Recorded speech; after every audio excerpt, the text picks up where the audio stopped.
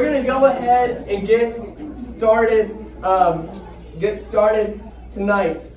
Moana, make way, make way. Those are the opening lines in the song. If you haven't seen the movie Moana, by the way, or at least listen to the soundtrack, I would recommend going ahead and going to do that. Because if not, you'll be able to follow along because we don't apply that much. But it'll just be cooler if you've seen it. But those lines in that are the opening of the song "Where You Are" in the movie Moana. They start out like that. And in this movie, Moana is seen, there she is right there in the middle. She is seen as somebody by her father, as somebody who's going to come into the city or come into the village and take over as chief. When the father dies or when the father retires, there's going to need to be a new chief, a new leader to take over and run the village just like it had always been run. And this whole song is about this idea of where Moana has her heart drawing her this way, but the entire time they're all sitting here and saying, Moana, look where you are. Look at the village around you. Look how we've done things. Look at how great things are. Look at how wonderful of a place this village is, Moana. Just look where you are and you will see that you need to embrace your village, that you need to understand that you are going to one day be the leader, that you are going to be the ruler, and the goal is to try to convince her to start to try to be a ruler of the video. Of the village. A line in the song goes, "Our tradition is your mission. Our tradition is your mission." And Moana, there's so much to do. That's all you need. It's this whole idea of Moana, look, I know you look out at the ocean, I know you see a lot out there, and I know that you think that there's a lot that you can do, but Moana, what you actually need, what your mission actually is right here in this village. It's this idea of, hey, we've done something for a very long time.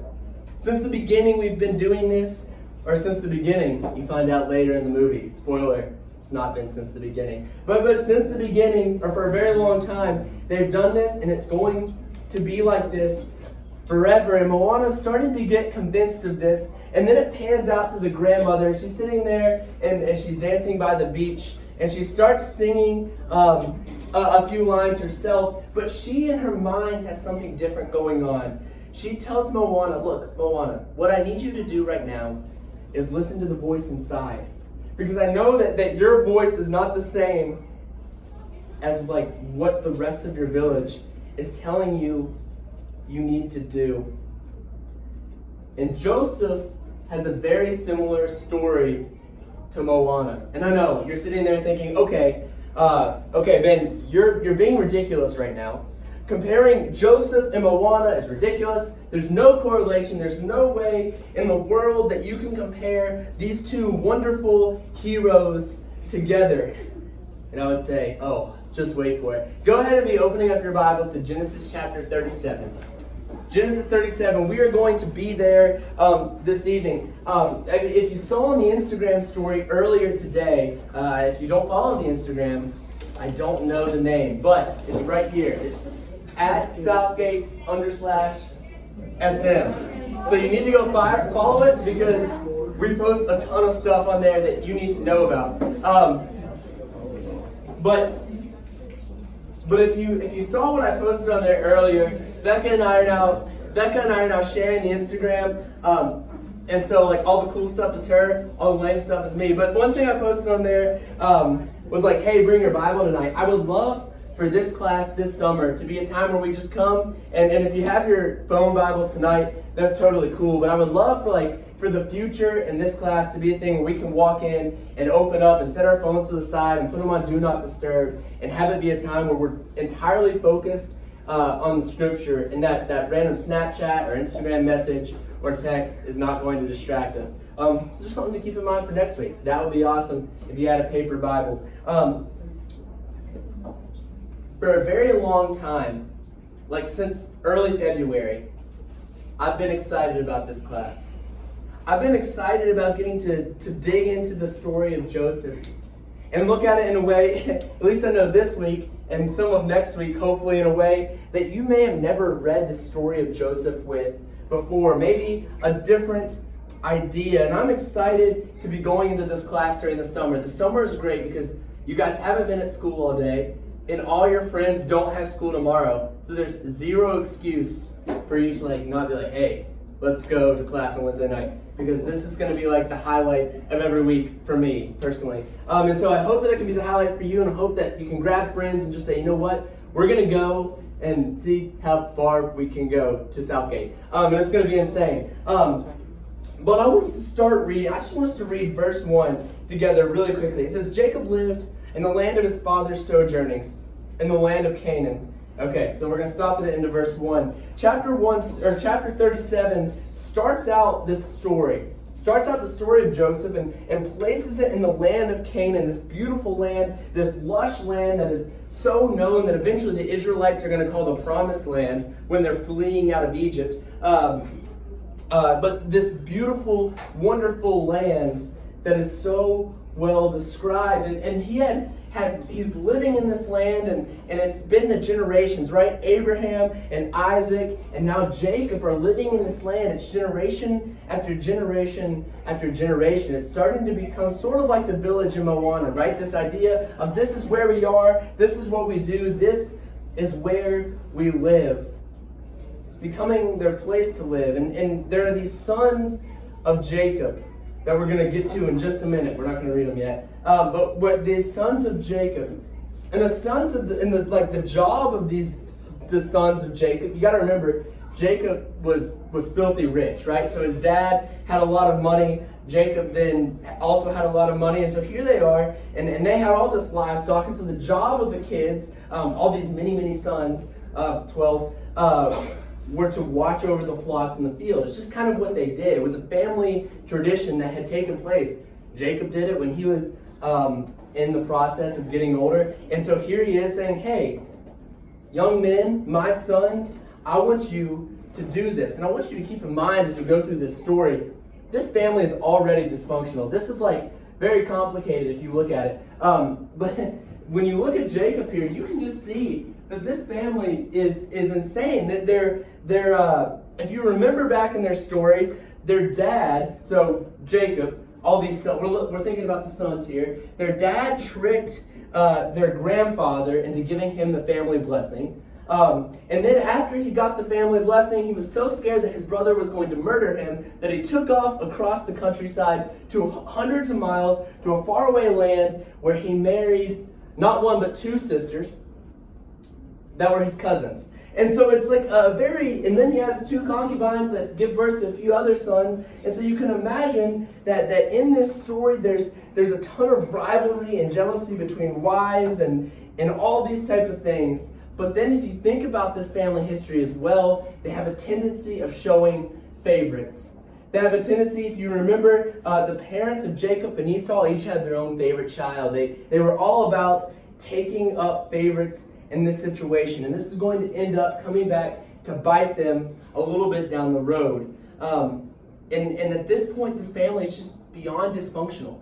They're incapable of living in a normal life. Verse 2, these are the generations of Jacob. Joseph, being 17 years old, was pasturing in the flock with his brothers. He was a boy with the sons of Bilhah and Zilpah, his father's wives, and Joseph brought a bad report of them to their father.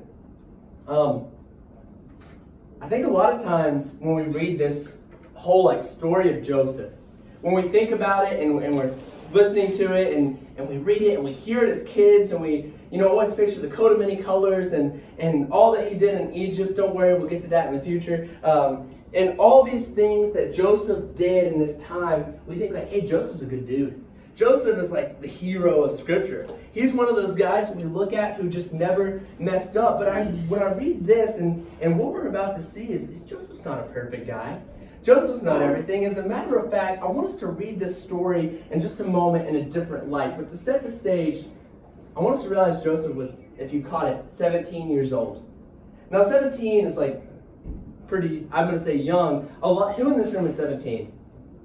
Raise your hand if you're 17. 1, 2, a few of you are 17. Joseph would be your age. or maybe you're 16, or maybe you're 15, or maybe you're 18, no matter what age you are, if you're in that little area, Joseph is one of your peers. Joseph is walking the halls at your school. If Joseph lived in Columbia, Tennessee right now and happened to come to Southgate Church of Christ, he wouldn't be in any other classroom. He would be sitting in the middle of this classroom. He would be hanging out with you guys. He would be going out to eat. He would probably be playing street hockey with us. And he would be a pal. If you look at me when I was 17, this is what I looked like. That was intense. We're gone. And we would assume that, you know what, Joseph's a good dude. We're going to be friends with this guy. Why wouldn't we be friends with this guy? We want to hang out with him all the time. Or would we? See, it says that Joseph brought back, dangerous. Joseph brought back a bad report to his father about his other brothers. And so a lot of times when we read that, we're like, man, those brothers are being a bunch of jerks. There's no way that those brothers are doing anything good. They were evil brothers. The rest of the brothers were just jealous of Joseph. They were just mad at him. And so they were doing a lot of bad things. But here's the thing that is interesting to me when I read this story. The Hebrew word that is used here for report is dibba.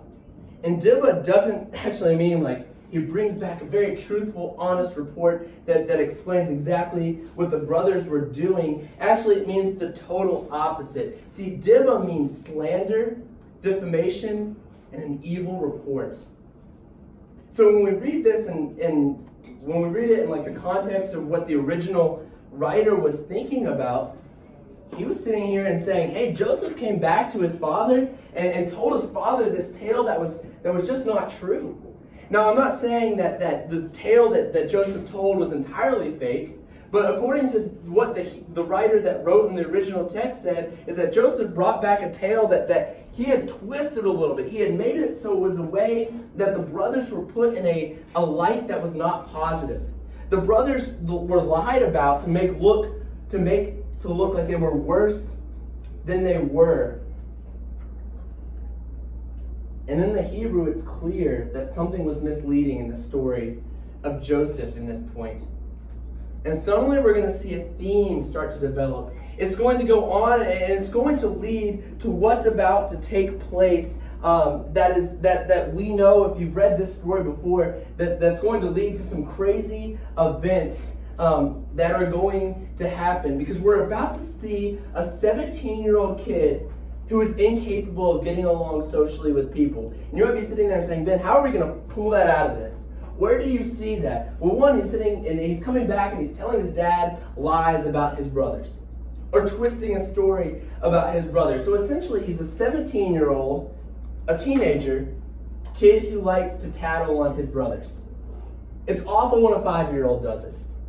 It's more awful when a 17-year-old does it, that makes up or exaggerates what you are doing wrong to get you in extra trouble. And to add on to that, the brothers probably knew that Joseph was doing this, because the second the brothers would walk home, there's no way their father wouldn't sit there and say, boys, I've heard what you've been doing out in the field. Your brother Joseph has told me that you're out here and you're doing all these evil things. They know that Joseph is sitting here feeding their father lies. And then verse 3 takes place, and I can't help but think that if I was one of the brothers, that this would make me more mad than anything else, like more angry than the lies that were told. Verse 3 says, now Israel loved Joseph more than all of his other sons, because he was the son of his old age, and he made him a robe of many colors. Now, you might be sitting there right now thinking, okay, Ben, the thing that's making you mad is the fact that he gives him the robe. Like, how elementary is like your jealousy for the coat of many colors? You got to imagine the older brothers in this sense, sitting there thinking, wait a minute, the younger brother who rats us out for things that we didn't do is my father's favorite, and suddenly we're sitting here and he's making our father is making our brother a coat of many colors? This coat that is so beautiful and so elaborate, and so oftentimes when we think about this story, we think about the children's perception of this coat was and I'm not saying that this is just not necessarily taught, but the robe that we're taught is often just like, man, it's a pretty coat of colors. That was a gift from Jacob to his son Joseph as this idea of sincere favoritism. And we think about it, and even when I was doing some research and looking at pictures for the PowerPoint, you see this image of a coat of many colors that comes to his knees and to his elbows. Now, why does that mean anything? Because in this culture, a coat of many colors, this coat that would sit there and have all these colors on it and be an elaborate coat, was also one that would come down to your wrists and come down to your ankles. And when a person was wearing those things to his wrists and to his ankles, it meant that he was not capable of going out into the field. Instead, if you were wearing one of these cloaks that came to your ankles and wrists, what it would mean is that you are suddenly the overseer of the workers. And so when Jacob gives Joseph this coat, it's not just giving him this cloak that's saying, okay, what you're going to do is you're going to take this cloak that's going to be worn and you're going to look cooler than your brothers. As a matter of fact, when he gives him this cloak, he's sitting here and saying, what you're going to do is you're going to take this cloak and you're going to be the boss. You're going to be the overseer of your brothers. And so suddenly the older brothers have a little brother who tells false stories about him and who is their boss and overseer. And when we know those things, verse 4 makes a lot more sense. It says, but when his brothers saw that their father loved him more than all the brothers, they hated him and could not speak peaceably to him. It says the brothers could not even speak in peace to Joseph.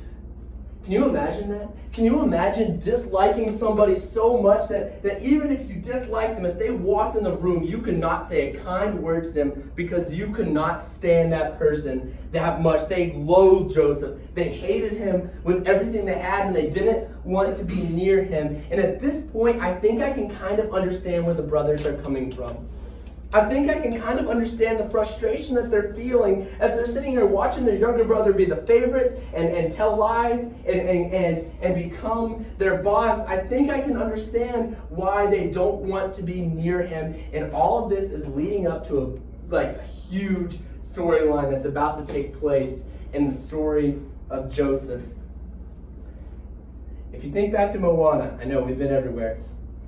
But you remember in the movie Moana when she gets done singing this song, Where You Are, and she's like, you know what? I'll be the leader of my country. And she goes and she wears the crown thing on her head and wears a nicer dress thingy. I don't know what it is. But she goes through all that, and then they say, Moana, we have a problem. She's like, what is it? They bring out the rotten coconuts. And they open them up and they show, look, Moana, we are no longer going to have a crop of our coconuts. They're rotting, they're dying, and all the coconut trees are rotting and dying. And all the fish are dying.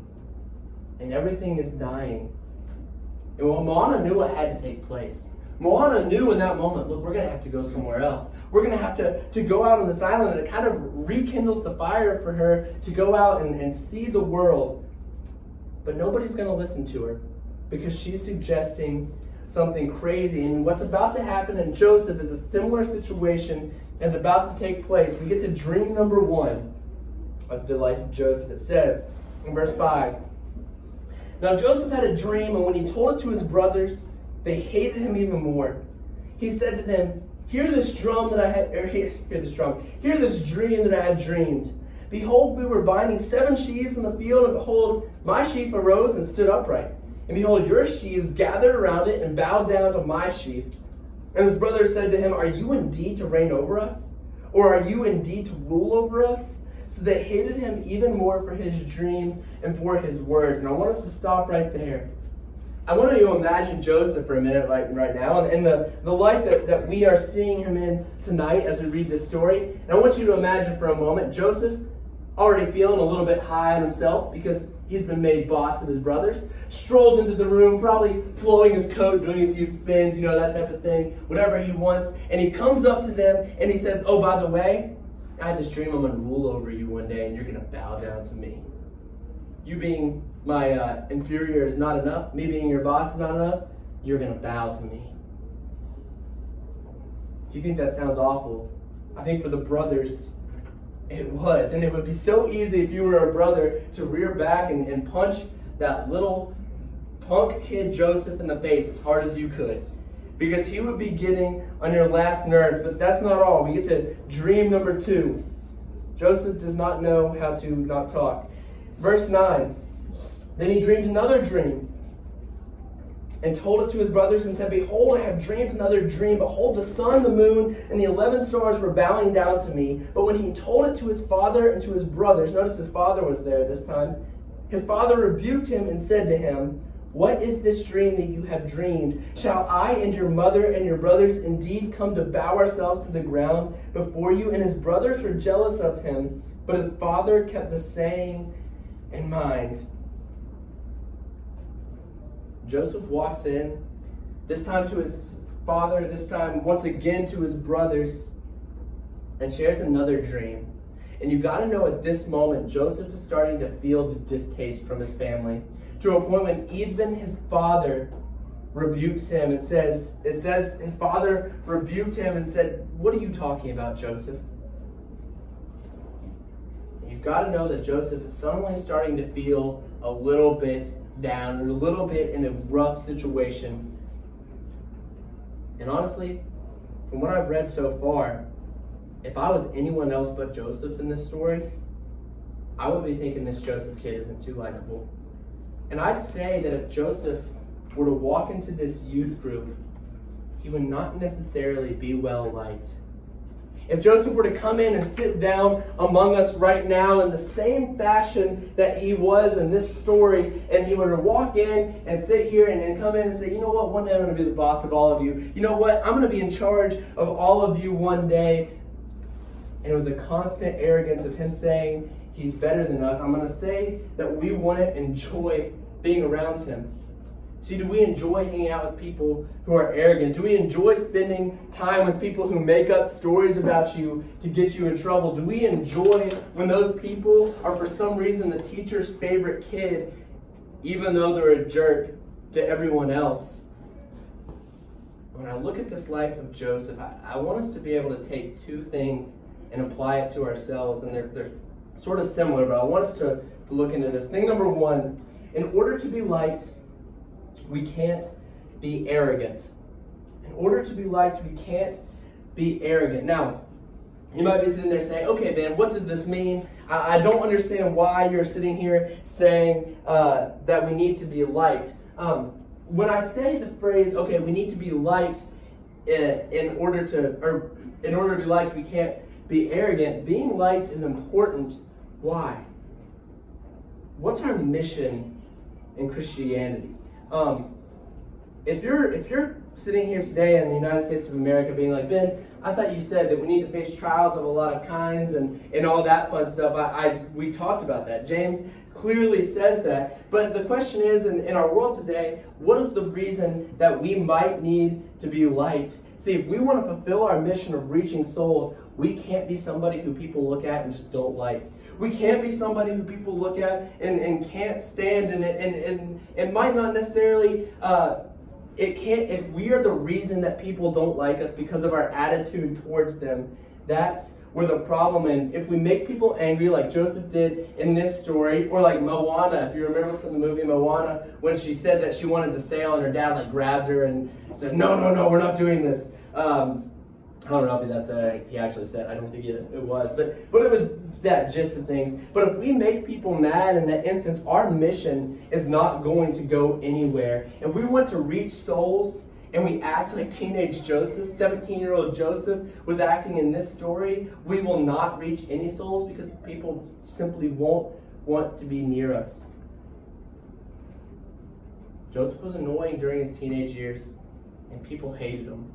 They did not want to be around him, and they could not speak in peace to him. We have to lose an arrogant attitude, and this youth group is phenomenal in that I don't know if I've met any of you who are just beyond arrogant. But if we go to school and we're arrogant, or we go anywhere else and we're arrogant, we have to lose that attitude if we want to make a difference in the kingdom. And this is similar, but thing number 2, God's plan was revealed through Joseph, but because of his attitude, nobody cared. If you remember in the movie Moana, it's about cows. If you remember in the movie Moana, in that song, Where You Are, some of the lyrics are, she finally sings in the lyrics, so here I'll stay, my home, my people beside me, and when I think of tomorrow, there we are.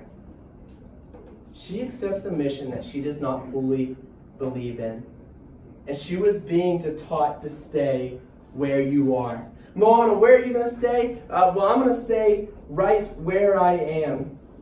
And Joseph is trying to accept this fact. He's trying to accept this fact of, maybe I am just this lowly brother. Maybe I am just the guy who's going to be the boss of my brothers, and that's about the farthest I'm going to get. But in honesty, people don't want to listen to me. People don't want to hear what I have to say. And he's trying to state the fact that I am where I'm supposed to be. Look, brothers, look, here I am. I am so strong. I have these dreams, and I think they mean something, and you should listen to them. But nobody cares. When we try to spread the love of Jesus to other people with an attitude that is arrogant and obnoxious, people are going to look at us and not care. They're going to laugh at us, laugh in our faces, and hate us with everything they have. And I want to ask the question, in what ways are we arrogant? In what ways are we arrogant? See, I think it's so easy for us to think about arrogance in a way where we're sitting there and we're like, yeah, man, they won a game and they're just like bouncing around and rubbing it on my face and saying they're the best and all those things. And in our minds, I think it's so easy for us to be like, man, that is arrogance. That is the definition of what arrogance is, and I don't want to deal with that. They're bragging nonstop and they're a jerk, and I just don't want to be around them. Because I don't want to be with somebody who thinks that they're the best thing that's ever walked the face of the planet.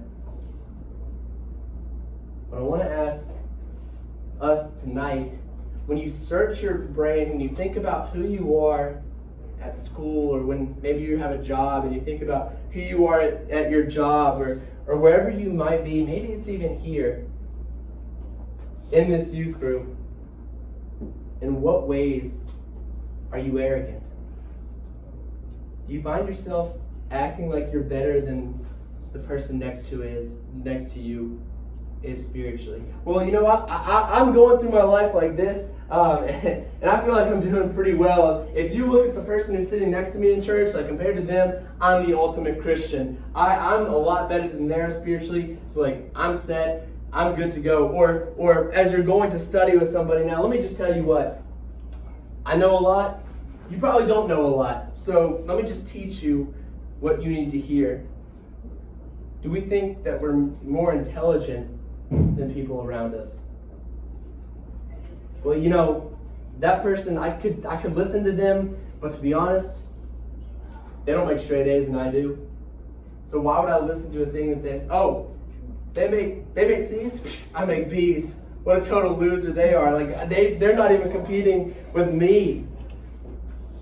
Maybe we think that we are more intelligent than other people are. We don't even have to say it, but it just comes across that we feel that way. Do we simply talk down to people?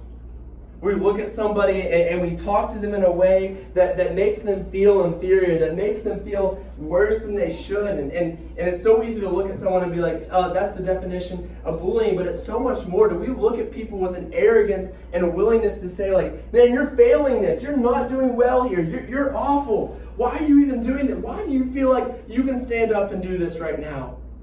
You're not anything, man. You're nothing. Do we simply talk down to people? Or maybe we're arrogant enough to sit next to somebody and turn our shoulder away from them and just ignore them. As they're sitting there and trying to get to know you, trying to reach out to you, but instead of being willing to sit there and love them and talk to them and be close to them and make a connection in a relationship with them, we sit there and we turn our shoulder to what's comfortable to us and we say, you know what? I'm good enough. I don't need you near me. Maybe you're arrogant in another type of way. But no matter which way you might feel that you're arrogant, when it comes back to Joseph, Joseph was unable to show where he was. He was unable to sit there and say, here I am. He was unable to show where he was because of who he was as a teenager. And because of who he was as a teenager, because of the attitude that he had towards a lot of things, Joseph was unable to share the message that God was sending him through his dreams because of where he was on a maturity level. God literally sent him dreams that predicted the future, that told him his plan, that sat there and stated that, Joseph, look, this is what's going to happen. This is going to be the result of what takes place in our world. This is what the future holds. And Joseph had the answer to all of God's future that he had in store for them in his hands. And he was trying to tell his brothers, but because of the way Joseph presented it, because of his attitude and the way he approached it, his brothers looked at him and hated him and could not stand to listen to the message of God. Where are you? Tonight I challenge you to look at yourself to determine where you are. Are we at a place that in our life, if we were to stand up and we were to say, hey, I'm a Christian. Let me tell you about this message that I have. Let me tell you about this God that I serve. Let me tell you about this Jesus that came to earth and died and rose, that saved us from our sins, where people would look at you and say, I don't want to hear the message that you're giving me because you're an arrogant jerk. I don't want to hear the message that you're giving me because you have constantly shunned me and you have constantly rejected me and you have constantly made me feel like I'm nothing. And they just walk away and don't listen. Are we that obnoxious child like Joseph was that's unable to share the word of God because of the way we treat people and the attitude that we have when sharing the word of God? Or are we at a place where when we stand up and we say, hey, let me tell you about the God that I serve. Let me tell you about how much he loves me and about how Jesus came to earth and died and raised from the dead. You're like, man, the way you treat me, your attitude in doing this, the way you love people, the way you approach people, is in a way that I want to get on board with what you're doing. And if they don't even want to get on board, they're willing to sit there and listen because we treat them with the love and care that we're commanded of, from the love of God. Where are you tonight?